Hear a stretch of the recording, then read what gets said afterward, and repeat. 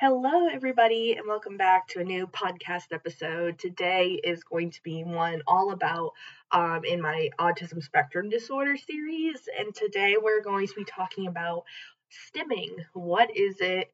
Is it dangerous? Is it something to worry about? Is it normal for people with ASD? Is it normal for anybody else? We're going to talk about it all in this episode today. But yeah, I'm super excited about this, and I can't wait to put out more ASD related podcast episodes in the future because of the fact that April is Autism Awareness Month. So definitely be accepting and also use the hashtag #LightItUpBlue to show your support. But anywho, let's get into what is stimming. So, stimming is a self-stimulatory behavior that is repeated on and on to help somebody calm themselves when they're feeling kind of overwhelmed or to just self-soothe themselves. And some examples of stimming are hand flapping, rocking, and snapping your fingers like this. But yeah. And so I'm going to share you guys some examples of like how I like to stim because as you guys know, I do have autism spectrum disorder and I do have some like stimming things that I do that I don't even realize that I do until it was pointed out to me by not only my therapist, but also the person that tested me for autism spectrum disorder. But I don't really do them in public. Like I'm very kind of private about them. Um, it usually happens when I'm alone, is when the stimming usually happens just to kind of like help me, like more of a self-soothe thing. But I notice that I will do it when I'm in uncomfortable situations or feeling kind of anxious. I do have some stimming things that happened to me as a kid that I don't really do as much now, but I didn't know that were stimming back in the day. But yeah. One in particular that I did as a child was hand flapping. I would literally move my arms up and down as if I'm like flying whenever I got excited or whenever I got like super, joyful about something or whatever.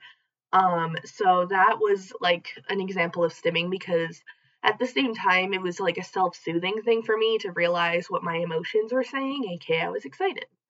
Another thing that I did as a kid was I used to bite/suck on my shirts. I know that's gross, but I would sometimes do that before bed or, when I was alone or whatever. And that's a form of stimming as well. Some other ones that I like to do now, when we have a fireplace on or whatever, and everyone around me is like talking and like whatever, I like to stare at the fire and just kind of like zone out for a bit. And it's a way for me to look like that I'm present, but at the same time, I'm just kind of like zoning out into my own thoughts. So that is, and I found out that that's like a rare sign of stimming. I found out through Instagram, and I would definitely recommend checking out at Autistic Bailey on Instagram. She's a great advocate for people with autism, and she has autism herself, so that's pretty cool. And she put out this post about like things you didn't know were stimming but are, and one of them was staring at fire, and I was like, oh my god, I do that all the time. Another one that I like to do is hard blinking. Sometimes when I'm stressed, I'll like blink really hard, because it basically, if I feel tension in my body, that's my way of releasing that tension. So that is one that I do. I also flex my toes sometimes, especially when I'm like at my desk or something. I'll like kind of like it's really weird. Like it's just kind of like, if I'm busy doing something, I'll find myself doing that. Um, Rubbing my legs together while laying down, almost like a cricket. That's definitely more of a self-soothing thing. Or if I can't sleep, it helps me to kind of, get into a rhythm, get into something that's, calming and soothing. And last but not least, sometimes I like to tap my fingers like that, if you can kind of hear it. And basically, it's just more or less just something to help me stay. A lot of the time, stimming can even be a way to kind of remain present in the present moment. So, but going into that, some of the purposes of stimming can be calming down in overwhelming situations, which we talked about. It can also be a way to kind of calm the mind if, like, your mind is just racing with thoughts, stimming is a really good way to calm down your thoughts. Like I said, it's a really good way to self-soothe, and it can also improve focus and concentration. A lot of people that have ASD, like myself, mainly males, do it to help concentrate and to focus on what they're doing. And to also, like, so that they're not like zoning out, like staring at a fireplace. Instead, if it's like tapping or flexing my toes or anything like that, it just is a way to help you focus when you have to do work or something. And also another one is that it's a physical sign of anxiety when you're in a room and you see somebody, like if my boyfriend sees me like hard blinking, then he knows that I'm feeling a little overwhelmed. But yeah. So just a reminder that not only do people with ASD stim, all of us as humans have stimmed at one point or another. When we were kids, a lot of us sucked on our thumbs when we were kids, and that's a form of stimming. It's a way to help us like calm down from the chaotic environment around us, or to feel calmer and self-soothing ourselves. So if you sucked your thumb as a kid, you stimmed as a kid, but a lot of people grow out of stimming and, are just kind of living life, without stimming. But people on the autism spectrum disorder or people with OCD or Tourette syndrome also stim. So it's not just an autistic thing.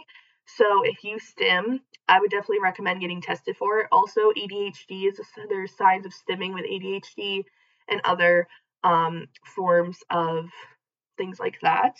And another thing is like with ASD and stuff, like other people when they suck in their thumb as a kid and then they grow out of it. With people that have ASD, OCD, Tourette's syndrome, etc., and they stim, it's more of like a fixation on the interest or an attachment of some sort and a repetitive behavior that allows it to be diagnosed as the ASD stimming, Tourette's syndrome stimming, or OCD stimming, or other, conditions. But it does become a problem. Stimming becomes hurtful and harmful to oneself if they start to head bang, like banging their head against the wall or against a bed or a pillow or against their hand. I know I've done that a couple times. Picking skin until it bleeds is definitely a harmful stimming thing because you're literally hurting yourself in a way. And so that's when it becomes kind of dangerous, and that, you should really be supportive of the person who's stimming and doing that and being like, I don't think that that's the right way to stim. Let's find something else for you to do instead. Or hitting themselves. If they're, hitting themselves, punching themselves in the head, that's when it gets self-destructive, harmful, and should really be treated. But all in all, stimming doesn't always mean that you have ASD. So my biggest advice when listening to this, if you feel like that you may stim, or still stim as a teenager, young adult, any age, I would still, if you feel as though you stim as a way to calm down or what have you, I would still recommend to get tested because of the fact, or screened, because of the fact that it may not be autism. It could be OCD, it could be Tourette's, it could be ADHD, it could be a multiple different things. So overall, if you feel like that you experience the things that I have mentioned still in your older years, again, I would definitely recommend getting screened or tested. Today was a very short episode, but it's a very informational episode. So if you know somebody that may be doing some of these things, definitely highly recommend them to get screened or tested if they haven't already. But if they already have been screened or tested and have ASD, Tourette's syndrome, OCD, etc., definitely be supportive and accepting of the behaviors that they do to make them feel more like a human than an alien, how I like to look at it. So thank you guys so much for listening to this episode. I hope that you enjoyed it, and I hope it was informational. Let me know if you have any questions by sending in an audio recording response to this episode. I haven't gotten any yet, but if you do have any questions, feel free to reach out. And I hope you guys enjoyed this episode, and I'll see you guys all in the next one. Bye, guys.